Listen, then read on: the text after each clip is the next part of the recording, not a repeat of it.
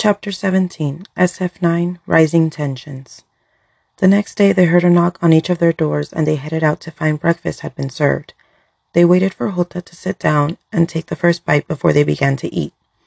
Breakfast was unusually quiet, but at least there was no tension.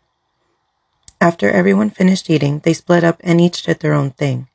Sang-hyuk followed Hota into the living room and watched the news together. News anchor. Police are still investigating the murder of Miss Kim Song-min. Miss Kim was well known for her charity work as well as her foundation that helped runaway and abandoned girls. Police still have no leads or a clear motive for this senseless and devastating murder.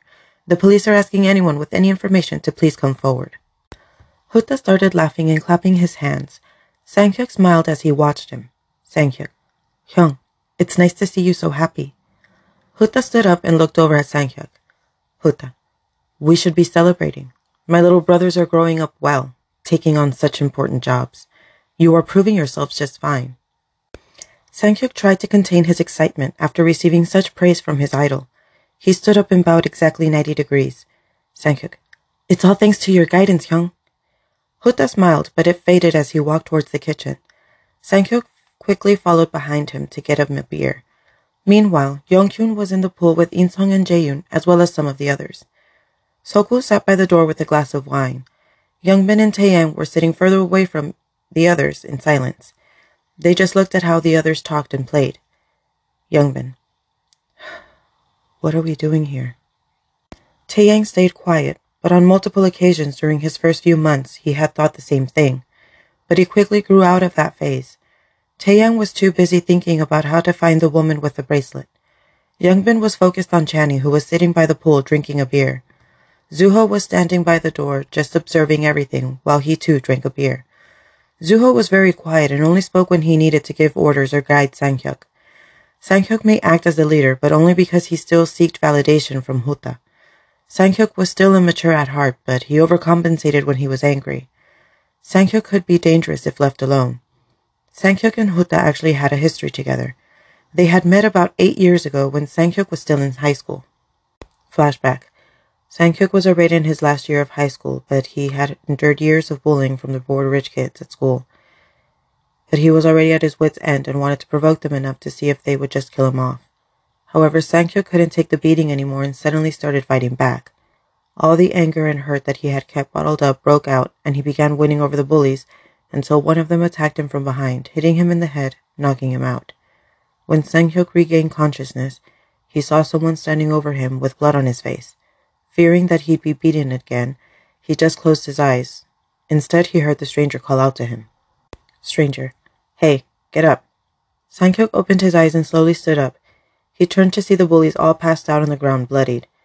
Sang-hyuk. Did you do this? The stranger looked at him as a smile slowly crept upon his face. Sang-hyuk turned to face him, surprised. Stranger. Why? You don't like my art? Sang-hyuk. Why would you do this? Who are you? Stranger. So that you'd owe me. Sang-hyuk's eyes grew wide and quickly looked away. He looked around thinking for a moment as the stranger looked at him amused. Sang-hyuk looked back at him and bowed a full 90 degrees. Sang-hyuk. I will gladly follow you, Hyungnim. The stranger smiled widened as he watched Sang-hyuk pledge his loyalty. End flashback. After Hota entrusted Sang-hyuk with the task of recruiting and expanding their territory, Zuho suddenly showed up and together they found the others.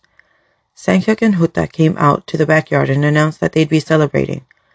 Zuho bowed and went to get drinks for everyone, as some of the house staff brought over some snacks. Everyone except Taeyang gathered to eat. They turned on some music and started drinking and joking around more comfortably. Zuho only approached to get a plate of food and left the group. He went over to Taeyang and offered him the plate. Taeyang shook his head without even glancing at Zuho. Zuho ate quietly, and once he was done, he spoke. Zuho.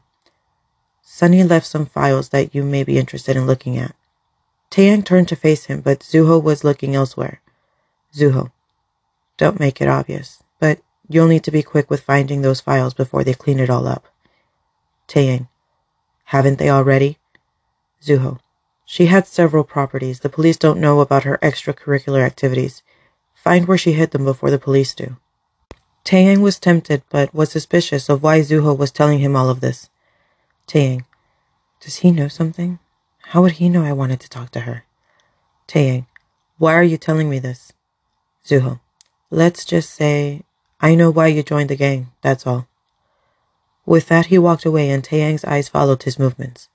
Taeyang, what exactly does he know? The others kept celebrating, but Taeyang decided to go back inside to his room. He laid down and stared at the ceiling, thinking about the woman with the bracelet and how to find the files he needed without arousing suspicions. Suddenly, there was a knock on the door. Taeyang didn't feel like talking to anyone or going out to join the others, but the person knocked again despite the silence from Taeyang. Taeyang slowly got up and went to open the door. He saw June standing at the door with a tray of food. June, you should take this.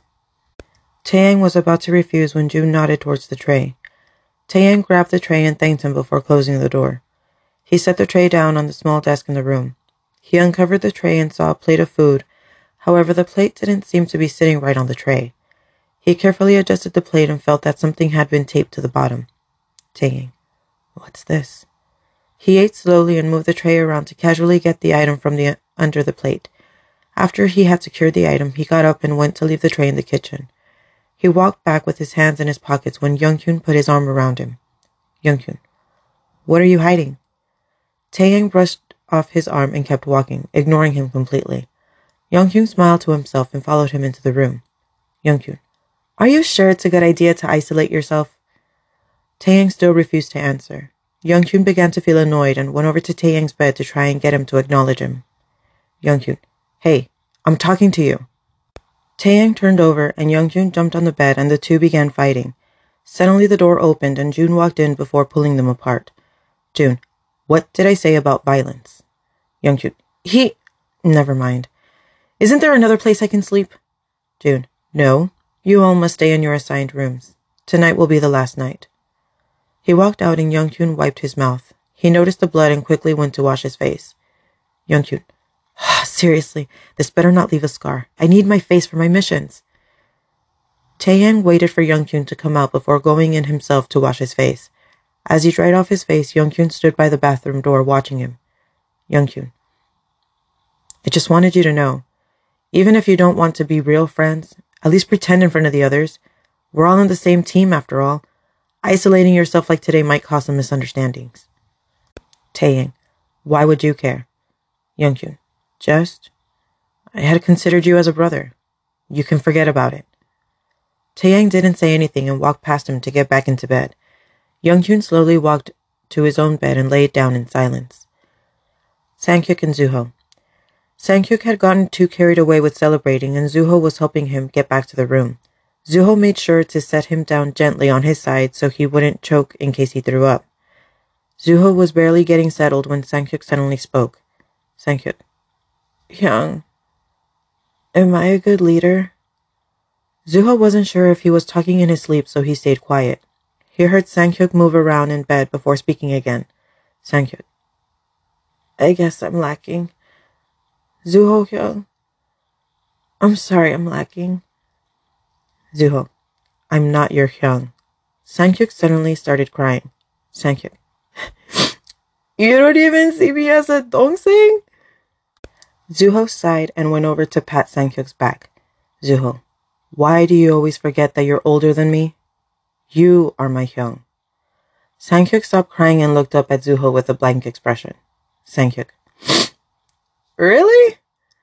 Zuho nodded calmly and Sanghyuk laughed. He got comfortable and fell asleep. After making sure that he was really asleep, Zuho got up and went back to his own bed to fall asleep. In-sung and Jae-yoon. They walked in and went to sit on their own beds facing each other. They began communicating in their own language. For some reason, Jae-yoon just couldn't stay calm. Jae-yoon, Hyung, I'm worried. I keep getting an anxious feeling. What do you think will happen? In-sung, don't worry, everything will be fine. We just need to stay by their side and we'll be protected. Jae-yoon, are you sure? In-sung, yes. We'll just keep looking out for each other like always. Jae-yoon, alright. I trust you, Hyung. In-sung smiled brightly despite feeling the same anxiety. Youngbin and Chani. Chani walked in angrily and went into the bathroom. Youngbin stood outside the bathroom door about to knock, but went to stand by the window instead. He looked out into the garden and saw some of the guards making their rounds. Channy came out of the bathroom and laid down without saying a word. Youngbin waited until he assumed Channy had fallen asleep and went over to sit on the edge of his bed. He wanted to stroke his hair or pat his back, but he pulled his hand away. Instead, he just spoke softly as he fumbled with his hands. Youngbin. I'm sorry I lack so much as your Hyung. A tear fell from his eye as he watched Channy sleep with furrowed brows. He went back to stare out the window and silently cry. Sokwoo and Taekyeon. Taekyeon went straight to wash up and Sokwoo waited for his turn as he sat by the window and looked outside. Taekyeon came back out and Sokwoo turned to face him. Sokwoo. Hyung, why are you here? Taekyeon didn't respond. He just lay down and closed his eyes. Sokwoo stood up and slowly walked towards the bathroom before stopping at the doorway. Sokwoo. Hyungnim just killed off the only connection you had to your girlfriend. Are you sure you still want to stay quiet? He closed the door and Taekyeon opened his eyes. Taekyeon. What does he know? How does he know? He waited to confront him, but thought it could be part of a trap or test, so he forced himself to go to sleep instead.